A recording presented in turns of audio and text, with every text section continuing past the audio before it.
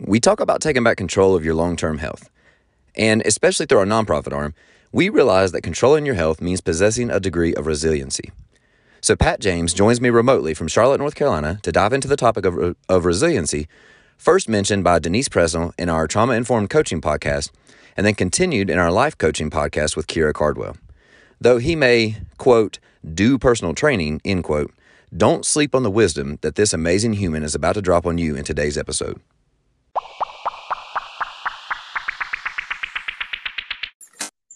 All right, for all you listeners out there walking around living out what it means to be Rev Fit or quietly watching and deciding if you want to learn more about it, I'm excited today to bring you today's conversation because it's centered around a single word.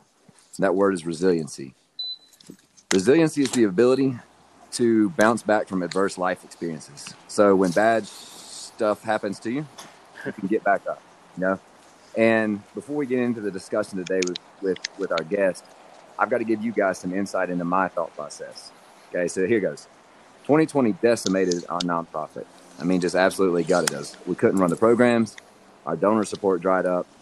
My bandwidth got super thin trying to keep the for-profit afloat. And basically, we hit a wall. But a good thing about 2020 is that it gives us a decision to either stay down or get back up and keep fighting. And as a lot of y'all know, my son loves Wolverine and Captain America. So for me, there's not really an option but to get back up because that's just kind of what he expects, you know. So when we started talking about what this looks like to rebuild and everything from a whiteboard standpoint, we got to the point of asking what's the vision, what's the mission, what's the core values? And that word resiliency just keeps coming up. So what's awesome about the story of 2020 is that it can be one of many narratives. And I like the one where our gym, our companies, our community flex and demonstrate our ability to bounce back from adverse life experiences. And that's why I asked Pat to join me today, because Pat's a personal trainer in Charlotte, and he's here to help me talk about how from Charlotte, from his experience, our Boone Rev 5 community can demonstrate resiliency. And if that's still not making sense to you, good, because I would hate for anybody to think like me. So that's good. That's good. But I want you to buckle up and enjoy this conversation. So Pat, welcome. Hey, thank you, man. I love that, man. I love how you started that off. That was amazing. Thank you. Of course. Thank of course. So, I got a question too. So, like, it's crazy, like the impact of 2020 and the pandemic, because you fail to realize, like, we know it's impacted people, but I think first and foremost, people think just health, but then they fail to realize like how it's impacted nonprofits. Like, I didn't think about that until you said something. Right. And ours is all built around health and fitness too. So Right. like it was a double hit because we couldn't safely run the programs, and then donors are impacted financially. And so it's hard to justify continuing to fund something that can't run. Yeah, you know? you're right. You're right. And like, I think that speaks to, we all get caught up in our own stories of like what we're experiencing, especially something that has impacted the world at once. And to hear that from you, one, my condolences, because I know how tough that can be, especially, with the times that we have now. And so the topic of resiliency is perfect for this episode. But then also too, it also makes me want to just be more aware of what my neighbors are experiencing as well. Because when you can get out of your own story and you can have empathy for someone else's story, it actually helps you appreciate what you have more. And I think we need more of that, of like, obviously it's your nonprofit, it's your business, but at the same time, even me just hearing that and, and viewing you as somebody that's important, and I love your work, like that makes me feel like, okay, I need to be doing more. I need to like really be hearing what other people are doing, because maybe I can help, even if it's just a conversation over a podcast, or just words of encouragement. And so like, I think during this pandemic, I would say I felt that, like, trying to understand where other people were coming from, because I was so caught up in my story.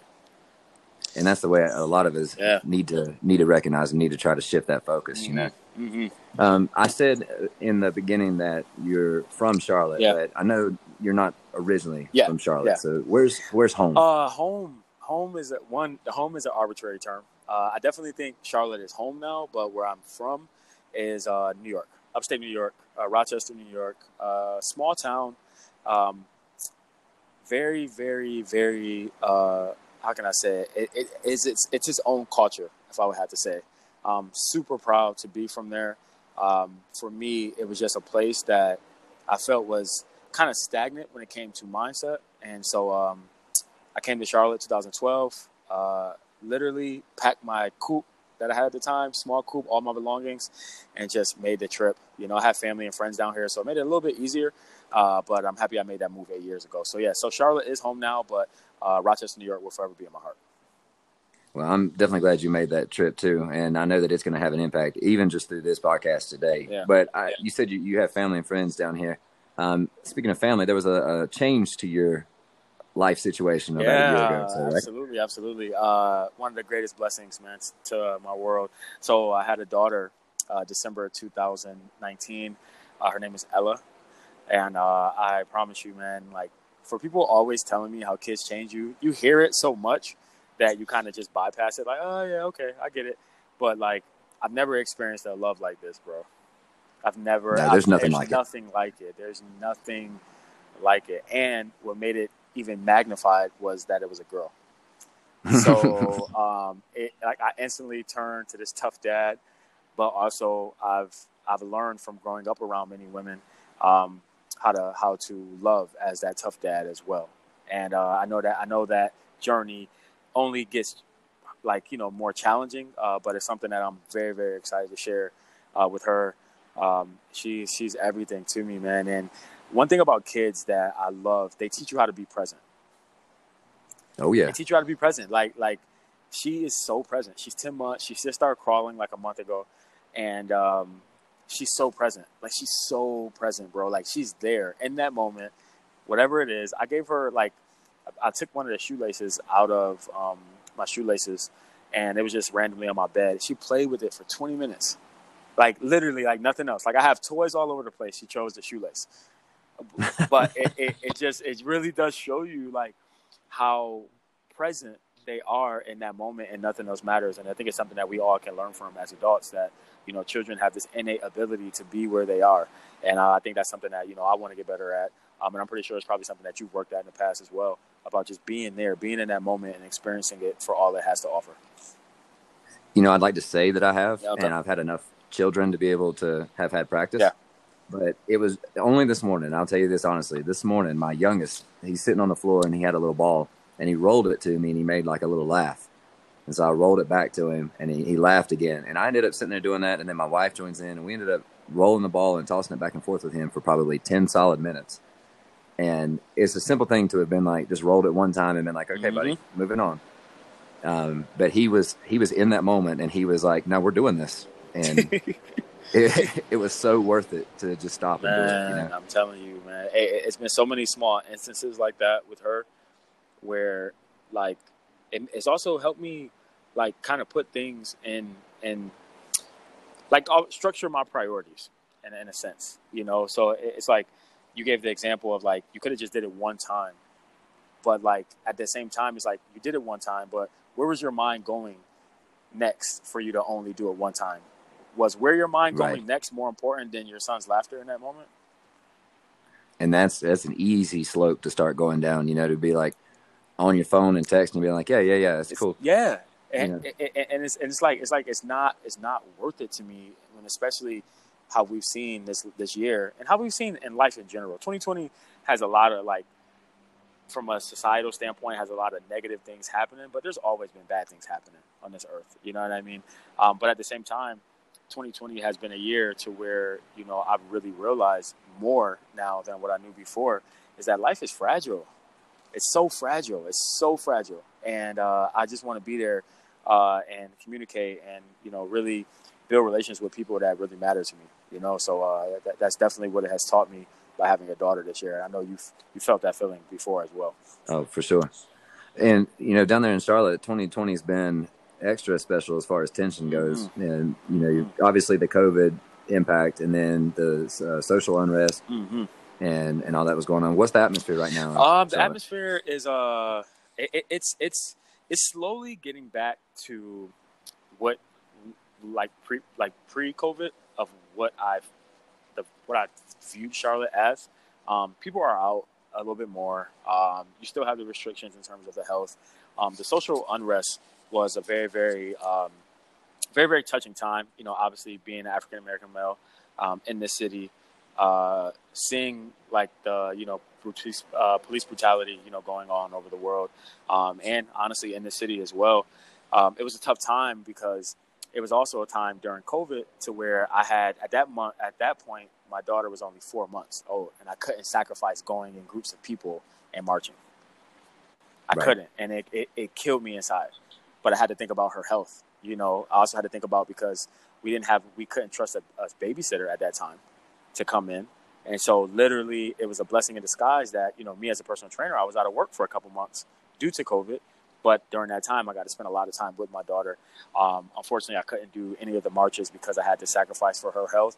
But it was a great time to see people come together of all dynamics, of all racial backgrounds, of all religions, and all sexual orientations, and really come together for a cause. And it was just beautiful to see, because I actually do live uptown, so I got to see some of it. But at the same time too, it's a time right now to where I think we've experienced that. I see a lot of my non-Black clients becoming a lot more aware. I see them voicing their opinions on the topic that I've never seen before.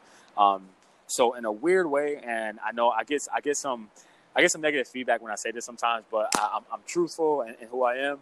I personally do believe that the world is becoming a better place gradually, because I believe more people are aware of what's going on. Negative news sells, so you're going to hear more negative news than you hear positive news, period.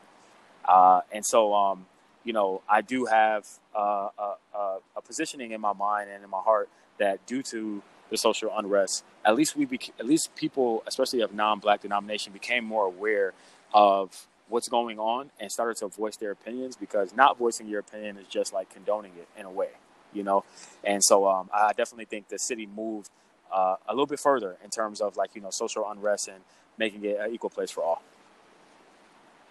And in talking about resiliency, as we've been studying and understanding the word more, we realize that there are so many components that are necessary for resiliency to happen. Mm-hmm. And one of those, wellness being one of those components. And I heard a quote yesterday. We had one of our members gave a presentation about adverse childhood experiences and trauma and how that impacts people.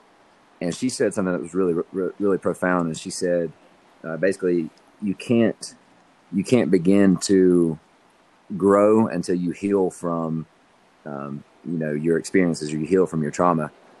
And I think about resiliency as a nation, resiliency as a planet, until we begin to grow and heal and find wellness, we'll never actually be resilient. So to what you're saying, I think this is a good step towards maybe reaching some of that understanding and education, so that we can then begin to heal. Oh my God, 100%. And the healing process to me is another arbitrary term, because everybody does it in their own way.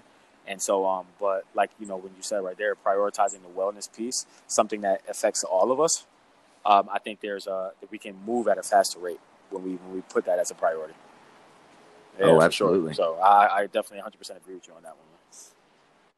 All right. So weird question. We'll kind of put you on the spot. You're talking about you're a personal trainer, you do personal training, and then your clients, you're talking about the social unrest and everything. So I'm going to ask you to give me like a 1 or 2 sentence answer for this. I want to know what you do, and I'll give you an example. So we understand that most adults lose control of their long-term health, and we help them take it back. That's what we do. Okay. So I want to know what it is that you do. It's so crazy, because you talk about like an elevator pitch sometimes. Yep. You know what I mean? So my one sentence is this, man. I am a health coach who helps people change their mindsets, elevate their thoughts, so they can take action on their wellness. And I like it. When you change a person's mindset or their frame, I like to say mind frame, because we all have a frame. Our frame is very environmental. It first has to deal with how we were raised, and then it's on us as adults to where we put that frame based on our environment as well, meaning the town you live in, the people you surround yourself with, the job you have, the books you read, what you watch on television. That's your frame. And if you can open somebody's mind frame to more possibilities, no matter what that is. We're talking health, so we can obviously, dive into details, but that's you can do that opening of the mind frame in business. You can do that opening of the mind frame in relationships. Whatever the spectrum may be, it doesn't really matter. But once you open somebody's mind frame, and then you elevate those thoughts. You encourage people. You show them love. You give them tough love at the same time, and you're honest and you're truthful. I think what that does is like that taps into them believing that they can do anything. And since I am in the wellness environment, I want them to elevate their thoughts so they can improve their wellness. You know, when I met you, it's probably been 3 years We had or a so good now. time, bro. I actually, That was a iPhone. good I don't time. know. Do you have an iPhone? All right, so Yeah. know, like still have pictures on there. Like the new update, like for like the widgets. You know how like widgets are all over the place. Like it showed me, it came up. Our pictures came up in the photo widget, and it was just like, hey, going camping. The iPhone's weird. It's literally stalkish. And they stalk you. It's weird how much they know about your life. But it said going camping, and all those pictures. Whoever took pictures up there, I remember I saved them, and they're all in there. And I was looking at those literally probably like a month ago, man. And that time couldn't have been recreated man, either. can't. But I remember when I met you. So it was when we first got out of the car. We were about to hike through with all of our stuff, and you know, I was like, okay, I'm the guy that does all the CrossFit. I'll be the fit one here. And then I meet you, and you're not even sweating as we're hiking up through there. I was like, who is this guy? And you said, I'll never forget this. You said, I do personal training. And then I look at your Instagram and your content and everything now, and you call yourself a health and self-mastery coach. So how do you go through your own evolution from I do personal training to I'm a health and self-mastery coach? You know what it is? It's the same thing as that one-liner that I just gave a minute ago. It's like I had to look at what I was doing on a day-to-day basis and realize that I was more than just being a personal trainer to these clients.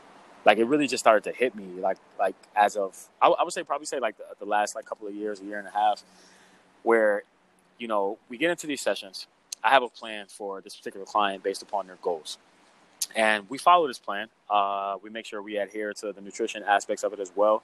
But 90% of our conversation is about real life things, relationships, anxiety, stress, marital problems, secrets, anything that you can think of on the spectrum of wellness or well-being. This is what we talked about. And the thing about it, what helped me in these conversations were the aspects of me reading books. I'm an avid, I love reading personal development books. Like I'm just an avid reader. And I started to realize like I was preparing myself from this content I was consuming through these books to be a better coach.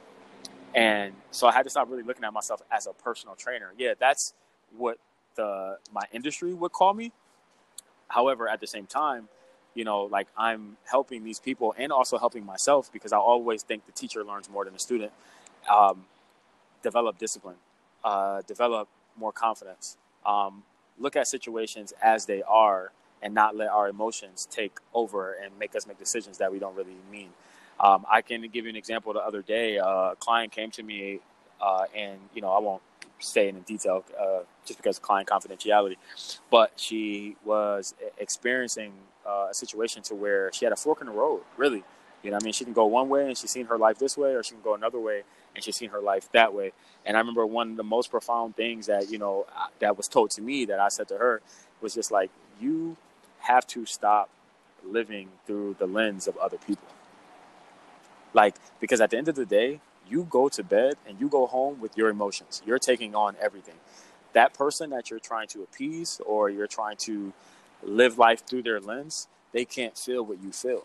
And so no matter which way you go in this fork in the road, like choose the pathway that provides you more love. And whatever love is to you, that's what you choose. And when I was told that information, when one of my mentors told me that same thing, and then reading up on it, you read books and you kind of get that reiterated to you in a different way.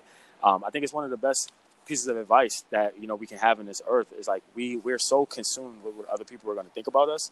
Social media magnifies that 100 times. It's to just choose a path that's right for you. And that leads you to more love, whatever love is to you. As an avid reader, can you put one book out there? What one book has changed your life that you would recommend to people? I would say Mastery of Love, man, by Don Miguel Ruiz. It's a when you read the title, Mastery of Love, you think that it's about like love and relationships and things of that nature. And it is, but that's a small spectrum of what the book is. Love is a universal term, you know, so bro, meeting you one time, I have love for you. You know what I mean? Like I have love for this project that you're completing right now because it gets two people talking about things that people are experiencing. That's love.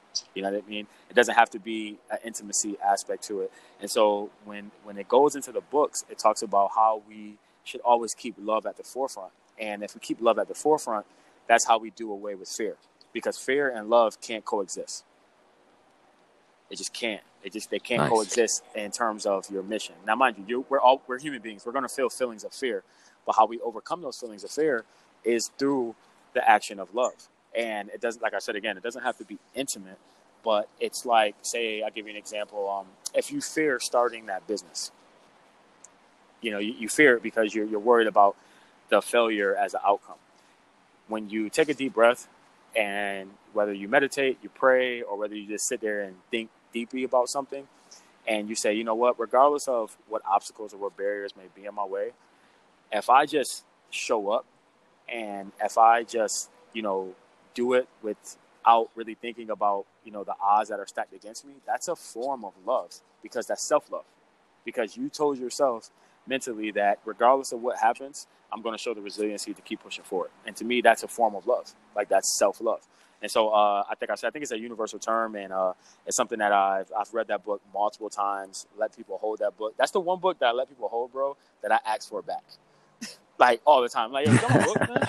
Like, give me my book. Like, that's the one book. Because I want to keep my original just because I wanted to get old, Like, I wanted to get old and rugged and pass it down one day.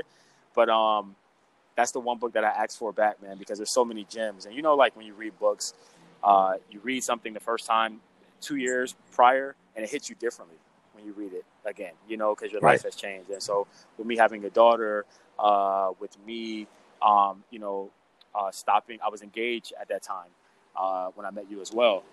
Me not being engaged anymore, but also having a very, very wonderful relationship with my ex-fiance is partly due to the information that I read in that book. You know what I mean? And I think it's helped me grow, and it's also helped me consume content in a different way. And I think a big takeaway from that one was without that mindset and without mastering love, you're constantly going to be eluded by happiness. And that happiness can mean any number of things, but if you don't have that mastery of love, then you're not going to experience happiness. Whether you're talking about happiness in your individual life, or whether we're talking about resiliency and healing and happiness from an organizational or societal level, that underlying love is foundational. It has to be. Has to be. And I honestly recommend that book. I know people always recommend books. Like, seriously, to any listener listening, please check out that book. It's like $11 on Amazon. Like, it's worth it, because it will open your mindset to really understand your fellow human beings on this earth. And it also just really gives you the mind frame of, like, there's no time to hate each other or be jealous or have these feelings of inferiority or things like that. We're literally all artists, painting our own canvas of what we want our life to be. And you mentioned fear when you first started talking about that book. And I want to use that kind of as a segue, because what made me reach out to you was a series of stories that you posted on your Instagram account. And it was 6 stories, and each had like its own connected, profound statement. And the first statement said, "Turn your wounds into wisdom, accepting our mistakes and understanding that they're a blessing in disguise." And the word fear, seems like it's just all over that first point. So how do you feel like people view wounds? I think people, if I had to say a way, I think people view wounds as if they're still open, as if like it was like a fresh scratch or a fresh fall, and it's still there, and it's not the past. They hold on to it. They just like keep the wound open, never time to recover, never time to heal, because they're too hard on themselves. I've been in that position before where, I've let my past mistakes still haunt me. And, what has helped me is, like I said, consuming content, speaking to people like you who have that similar mind frame as well, who have alluded to me that, all of us have done that before. And I think the only way you learn is by turning those wounds into wisdom. And seeing, okay, if this happened to me, I didn't make the best decision, or I allowed this person's, actions to reign over me for too long. How can I improve that? How can I change that particular mind frame? Is by recognizing that whatever happened or whatever I did doesn't fully represent who I am. Because just like you, or just like the next person next to you, we grow, we evolve. And I don't think we should always be, judged on things that we did in the past, unless they're a repeated act that we do in the future. Yeah. I couldn't agree more. And what we've settled in with our, like rehashing the core values for the nonprofit side of it is that we believe that limitations add value to our lives. And I think that's some of what you got to as we go through these. But a lot of people see mistakes leading to wounds, leading to limitations. And it's just like, that fear takes over. And we have to, at some point, I think it immediately becomes a negative connotation, and that stops us from taking that step that maybe would have been a life-changing moment for us or somebody else. Yeah, and I think right? you hit it like, honestly, right in the nail, man. It's so crazy. I'm actually having tea right now, and the tea bag, you know how they have like the sayings on the little like the part that you dip. I don't know what it's called exactly. But you know what I'm saying? Like the yogi teas, they have these quotes. And the quote is today, I promise you, bro, I just grabbed this. I did not look at it. It says, when you act with compassion, you'll never be wrong. And when you act with compassion, you'll never be wrong. Love thing that we mentioned. I just wanted to say that to you and things of that nature. But no, like, man, you really, honestly, I agree with everything you said. The fact that you even talked about resiliency today, and, everything that you're going through, and, in taking what you've seen in the story I posted, it all boils down to that. Like we talked about love earlier, and we talked about resiliency. If you had to pick 2 words to get you through any situation in life, those might be 2 words that you bring up. Like, it's hard to lose. Like, with those 2 words. Like, I can give you any scenario, as long as it's not life and death to a point where you can't control it, like your health. You know what I mean? In terms of like cancers and things that you didn't put on yourself. In most cases, like with love and resiliency, you can even get through. And honestly, you've heard stories of people getting through those type of situations, even with love and resiliency. So, I think those are 2 very valuable words. And I think that should be like the forefront of like how we lead our lives. Why is this not, why is this not our default? Why, instead of viewing wounds as wisdom and blessings, why do we immediately go to the other feelings surrounding them, like shame and guilt and those heavy emotions? Why do we do that? I think shame and guilt are learned behaviors. And now, mind you, like that can be a learned behavior from your childhood. It could be something to where, every time you did something, your parents made you feel shame and guilt around it, and you carried it into your adulthood. We don't have, I think things are changing now for kids, and I'm happy they are. But we didn't have people teaching us how to deal with anxiety. We never had people teaching us how to, unless you got professional help at a young age, which most of us didn't. We didn't have people teaching us how to heal and how to overcome obstacles and things of that nature. And so, more importantly, and I meant to say this, we didn't have people really truly tell us to be ourselves, or find who you really are, and do not care about what people think. Because if you don't care about what people think, how can you have shame or guilt? You can't. Like, and mind you, when I say don't care about what people think, I mean if you are doing something that's truly for you and you're not hurting somebody else, obviously, in the process. But, we create shame and we create guilt behind, living up to an expectation of us, whether that's a social expectation, expectation from our family, expectation from our friends, coworkers, whatever the case may be.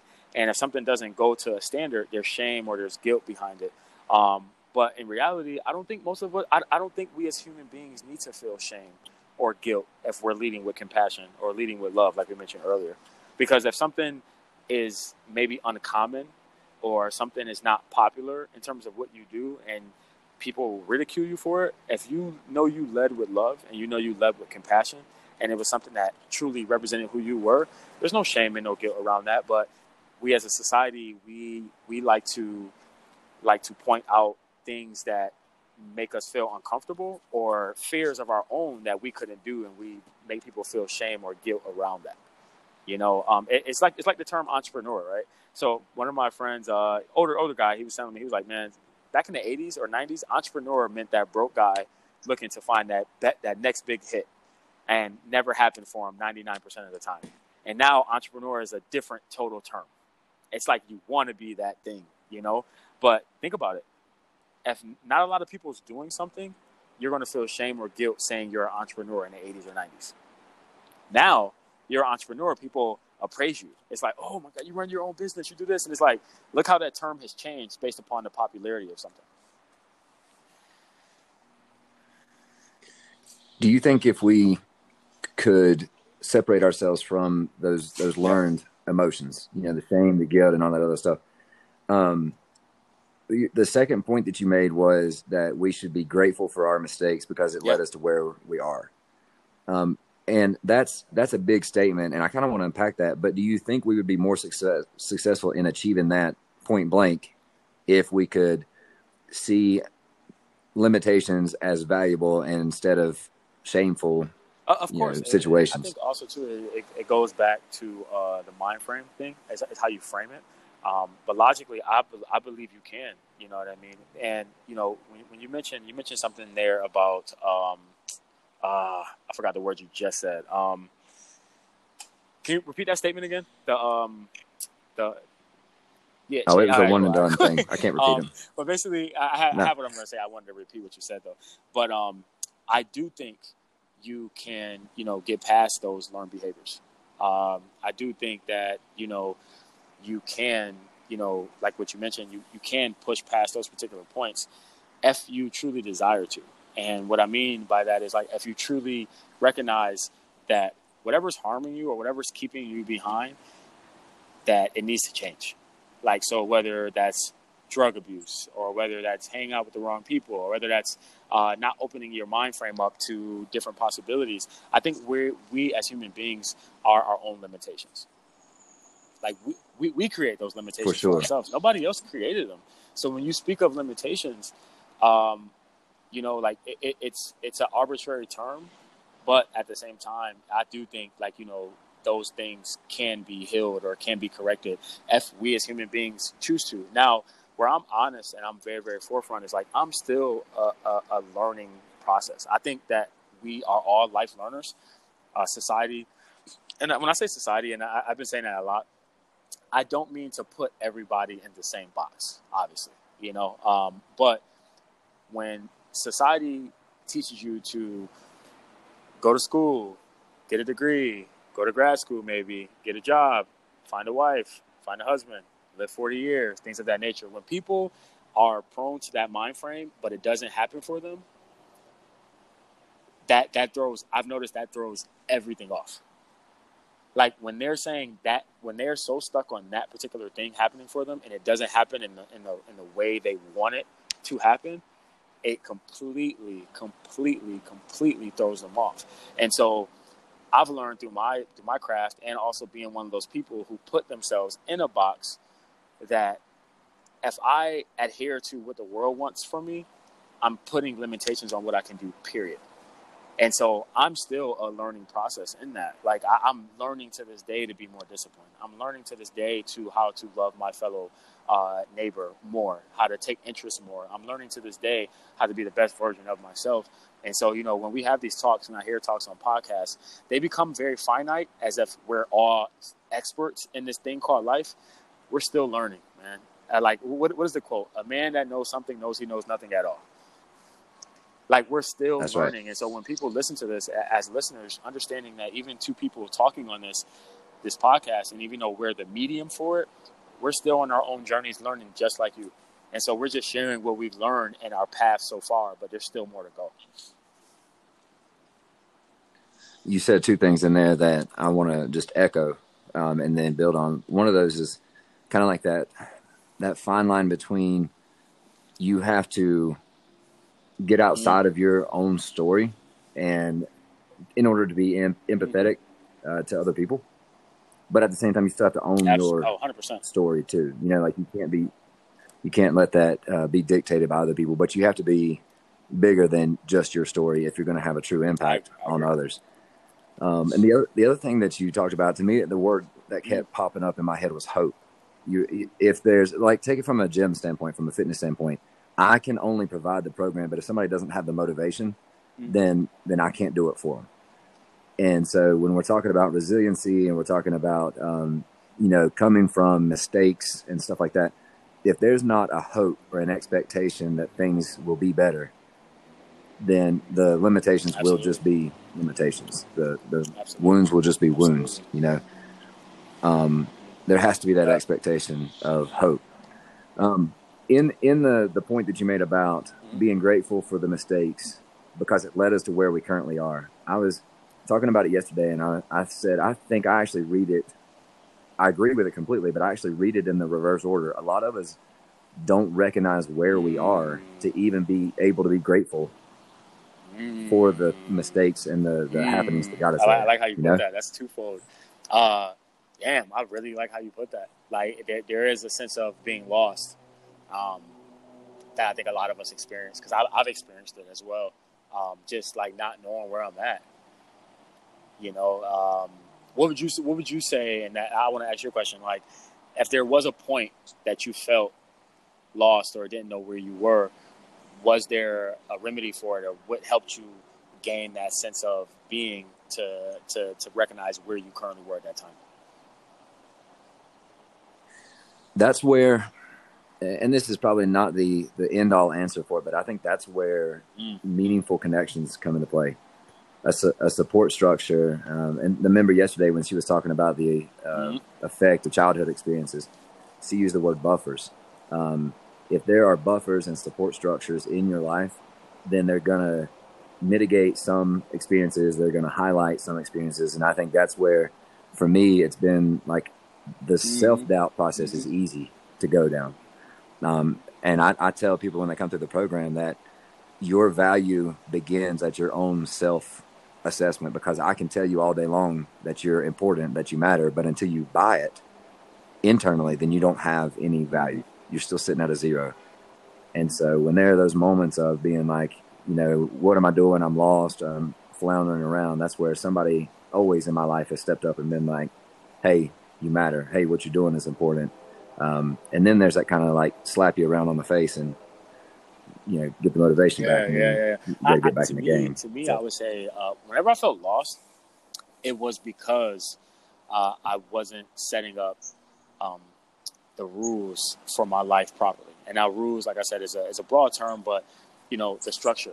I recognize that structure creates freedom for me. If I don't have the structure, I'm lost, bro. I'm lost, and it hits me harder every time, because once I had a daughter, I had to restructure what my structure was. And having a daughter also helped me realize that the previous structure I had, the holes in how I went about things. I was like, man, like I could have did this way better. And so that's another aspect of learning from your mistakes. You know, being grateful for your mistakes, or, you know, and a mistake can be whatever you want it to be. But, you know, I think as your life evolves and as your life grows, you know, like you as a man or you as a woman need to constantly reevaluate your current position and where you are. And I think that can be a daily thing through meditation. I've been a huge fan of meditation this past year.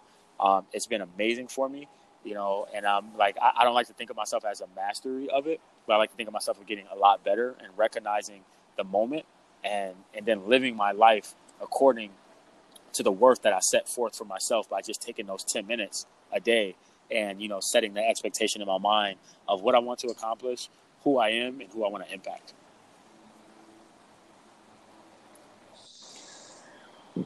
We do mistakes automatically equal wounds? I don't think automatically, because you may not be seeing it at that time as a wound right away. I'll give you an example. So we're in the health industry. The reason why there are still more overweight and obese people than people who you would think of would be in healthy standard is because eating bad and not exercising and performing unhealthy habits, they don't kill you in one day. Like if you were to eat a cheeseburger and you were to smoke a cigarette and the side effects were this cheeseburger and this cigarette could kill you today, nobody would do it. What happens is it's these mistakes or it's these learned habits that happen over a long period of time. But since they don't have a direct like negative impact, we as human beings continue to do them. And so when you talk about mistakes, it's like I don't think in that moment it automatically becomes a wound unless in that moment I guess if you had like a euphoric state where you kind of recognize it's like, oh, like, like, damn, like I just messed up and I need to, see it as this rather than see it as that. I think when it first happens, when you first make that mistake, I don't think that you recognize it as a mistake as much without time going by because you don't really see the impact of it. And it depends on the degree of the mistake, obviously. If it comes to a degree to where there's life and death involved, you might see it as a wound very, very fast. And it just depends. I think everyday mistakes, like I don't think you see them as wounds as quick until you have done them over and over again, and then you see the effect of that, or you have the insight to be like, okay, you know what, I made a mistake, I'm gonna let it go. Whatever happened, it came back to me, and I just got to learn from it. So I think it depends on the individual, basically. As you were going on with the Instagram stories, you made a switch, and I'm going to take a stab at what I think the relevance is, and then you can tell me how close I am, okay? So it's based off of what you just said. So you went on to say, you talked about how as children we make mistakes and we don't give it a second thought. Why, as adults, are we so hard on ourselves when we make a mistake? Because the same rule for children should apply to us now. And thinking about my children and thinking about what you were just talking about, how the mistakes don't automatically lead to a wound or a consequence. My kids, especially the younger ones, they're untouchable. Right. They're willing to try anything, whether it's touching something hot or if it's like even learning to walk or any of those things. And we were talking about this yesterday. Is like what is different because they almost automatically get a consequence, whether it's they fall or we tell them no or something like that. And I think what they're learning are boundaries. They're learning, there's an immediate consequence, and hopefully it's not anything too harmful. But as adults, we make these mistakes and we don't get an immediate lesson from it. And it builds and it builds. But I think the big switch for me from childhood to adult, and why we don't take risks, why we don't view our mistakes as positive lessons, is because somewhere along the way, the negative outcome becomes almost like a trauma for us. And that's, even if it's self-imposed, we start associating those words we talked about earlier, the shame, the guilt, that kind of emotion around consequences. And so now if I'm fearful of making a mistake that's going to lead to some type of trauma and emotional response there, then maybe I'm not as courageous as my 1-year-old is, who's going to try to walk and fall down. Hello? Yeah, I'm here. Yeah. Are you there? I think you hit it on the nose, man. So it goes back to the frame and how you view things. Again, I think it always starts with your frame and how you view it. And when you use the aspect of children, and you talk about children, we started the show off talking about children and how present they are, and just the aspects of how they make you feel presence. Their presence, their being in that moment, allows them to do certain things that would probably cause a human being who is of an older age to fear, because they know. So it goes back to like the first question in psychology: to know or not to know. They can't really abide by that because they don't know. So everything is like just like go. It's on full go mode. Like, we don't know yet, so I don't know what it's going to be. And I think that's a beautiful place to be. However, us as adults or us as people of an older age, we've experienced certain things that they haven't experienced yet. So what happens is that fear does creep in. That fear to live out energetic life and try things does creep in. When I put that story up, it's more about the energetic flow of children. And what I mean by the energetic flow of children is like, you can basically say your kid does something that you consider naughty, that you told them not to do over and over and over again. Now, mind you, like, in that moment, you've probably showed an aggression, or you've probably shown a sternness to where they feel bad about it. Like, they feel bad. They feel like, oh my God, I messed up and things of that nature. If you told them to sit there and think about what they did for 30 minutes, and after the 30 minutes, you can go back outside and play.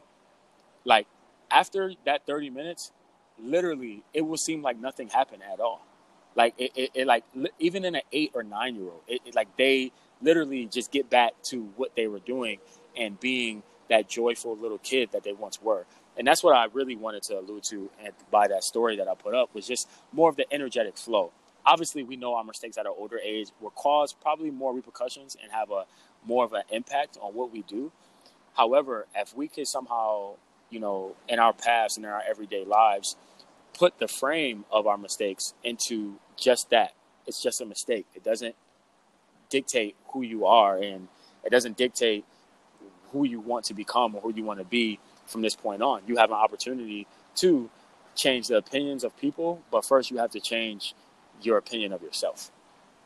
And I feel like once you change that opinion of yourself, and once we can have that process of getting back to who we are after the mistake and after we learn from it, and obviously, after we've shown empathy and remorse toward it, and get back to being who we truly are at our most blissful state, it's up to the person to find that and do that. But I think it's definitely helped me along the way of realizing that my mistakes don't make me who I am.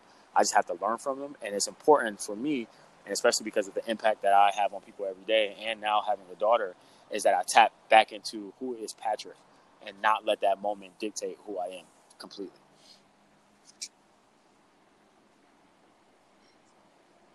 How can we guide people towards that successfully?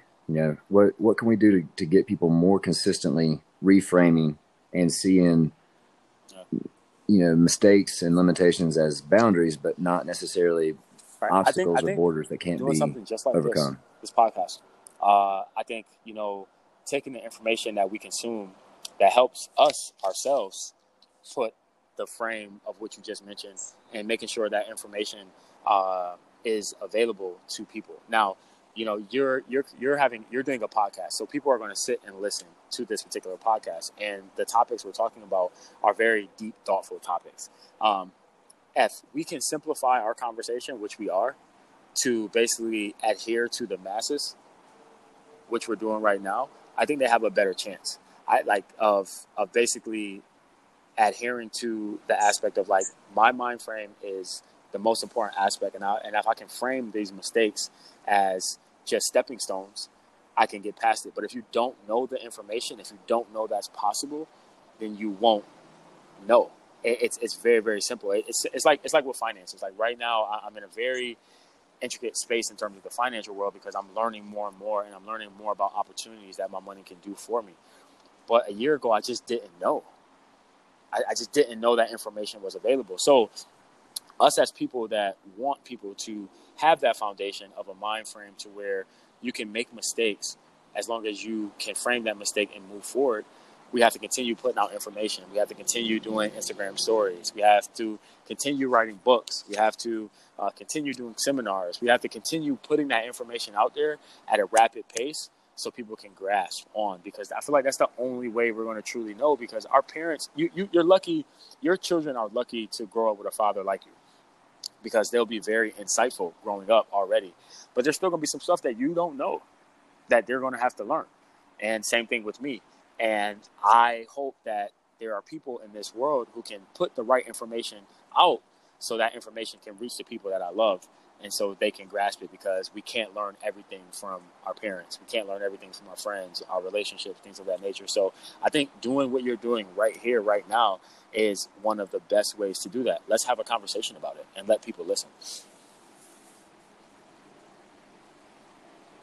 One big thing that I took away from conversations with you, and you've actually posted about it a couple of times, is in realizing that each moment is too fleeting to waste. You know, and I was showing the post the other day that you put up about breathing, and breathing is such a practical and important and relevant thing, especially in a lot of different, I say, training schools of thought. You know, whether it's from weightlifting to mindfulness, whatever. But inhale the present and exhale the future, and if we get caught up in these wounds and the impact of these wounds weighing us down, that one lesson that you've always said, and I've heard from you so many times, about knowing that time is fleeting, and we shouldn't waste it. You know, this is one of those we have to kind of things for me. Is we have to have this conversation. We have to do better by people and do better by ourselves. And I think about that with the kids all the time. So, what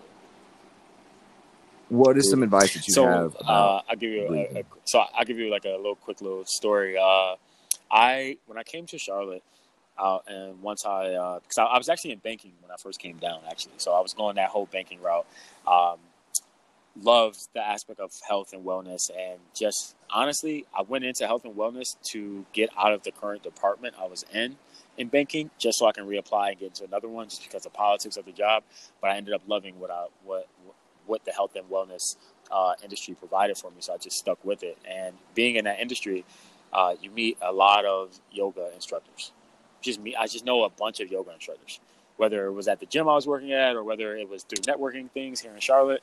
And you know, one thing they would always tell me is like your breathing isn't going with your flow.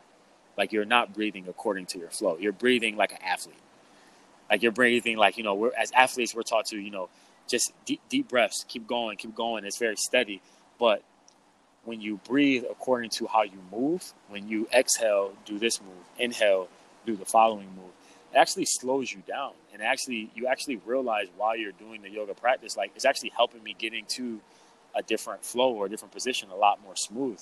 And she gave the example about how, you know, women breathe when they're pregnant. And if you look at, you know, the statistics that show is that breathing naturally calms the body down. Naturally. It just naturally calms the body. Like, and it goes back to the story that I mentioned in that post about it's the first thing we do and it's the last thing we do. But it's often the most overlooked thing that we do every day because it's so natural for us. We've done it so much that we don't understand how important it is until it's our last one. And so, you know, it's the aspect of, like, breathing to me is the forefront of what we do. And, like, you know, whether you are feeling anxiety, you're feeling stress, you're trying to be present, whatever your goal is, I always recommend to people just stop, breathe, like, take one big breath in, one big breath out. It will naturally relax you. All right, you're breathing in the oxygen, and so what happens is, like, you're quicker to recover. You're quicker to recover from a negative state. You're quicker to recover from being super tired from a workout. You're quicker to recover from just the aspects of so much commotion going on around you if you just stop and you just breathe. And it's very, very significant. And I always encourage people and I think these are some of the best people you can talk to about breathing, because they literally go through courses on breathing, is if you have a yoga instructor that you know or that you're in passing, and, you know, ask for breathing routines, ask for, you know, there's actually breathing apps out there. So I use an app for meditation called Calm. Have you heard of that app? Yeah, so Calm, and it's CALM. No, I'm going to look it up, though. They have meditations on there just for breathing. Nothing else, just breathing. Just teaching you how to breathe. They do breathing counts. Hey, inhale for 4, hold for a 2 count. All right, release for an 8 count. So that's exhaling super slow. And you'll realize, like, through the different counts of how naturally it calms your body down. You know, one of the things that I wanted to do for one of my clients, because they asked about it, and I thought it's going to be very, very beneficial, was actually do a course inside their program on breathing. And so that's something I'm actually looking up now and learning different techniques and just trying to give them different ways to, calm themselves and, bring themselves back to a present moment. Always, man. Always. The word presence just continues to creep in, coming from the beginning of the conversation to now, the word presence. And, my focus was on unpacking resiliency. And I think you've done an amazing job at hitting on different parts of it. But one thing that I hadn't considered until we started talking at the beginning was like the kids being an example of how resilient kids are. Maybe now coming full circle to the breathing and everything and realizing that being present is such a key component to resiliency. Yeah. I'd overlooked that from the very beginning, but it's been, it's just been amazing hearing your insight. And I was thinking as you were talking about breathing, I was going back to the Captain America analogy in my head, and I was like, okay, so I'm going to be present. I'm going to be mindful. I'm going to take a deep breath.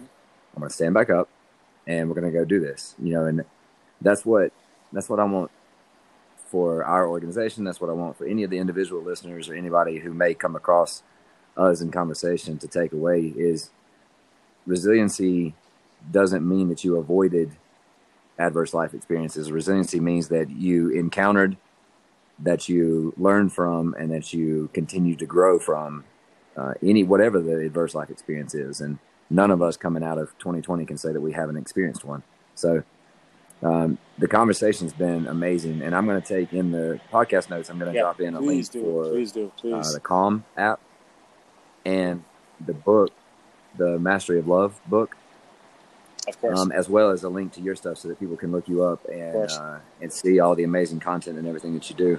But to wrap it up in an on the spot question, what would be your takeaway that you would want our listeners up here and wherever else to experience from the conversation with you today? I would say is that I want to actually add another word to what we talked about.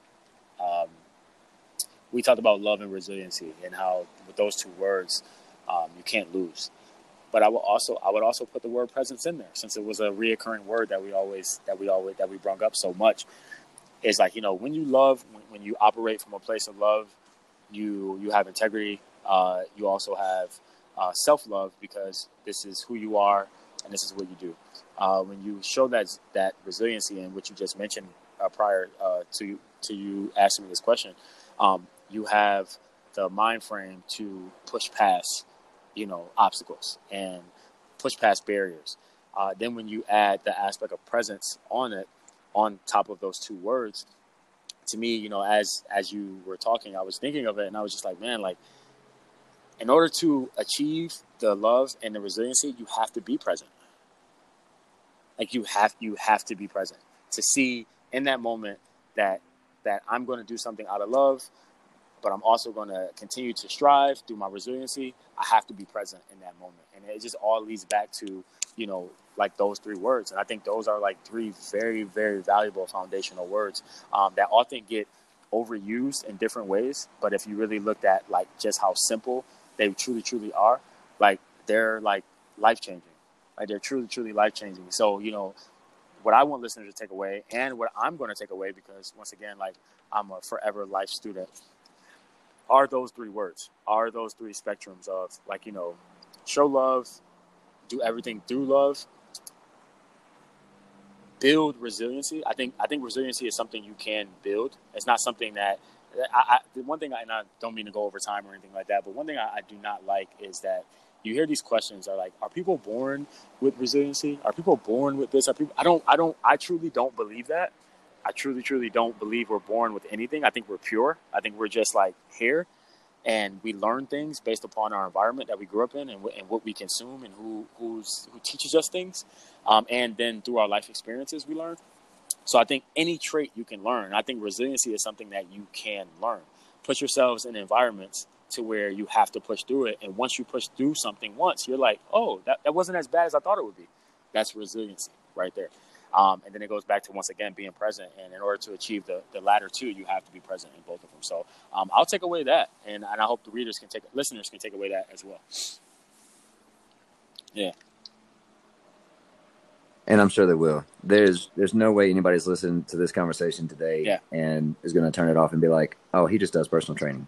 So I think the conversation has been awesome. I appreciate every bit of the energy and time that you've put into it, and we'll continue to do it for the listeners listen, and bro, for the people in Charlotte. I thank you for doing this. Connecting in those moments, those few moments that we shared going hiking that day.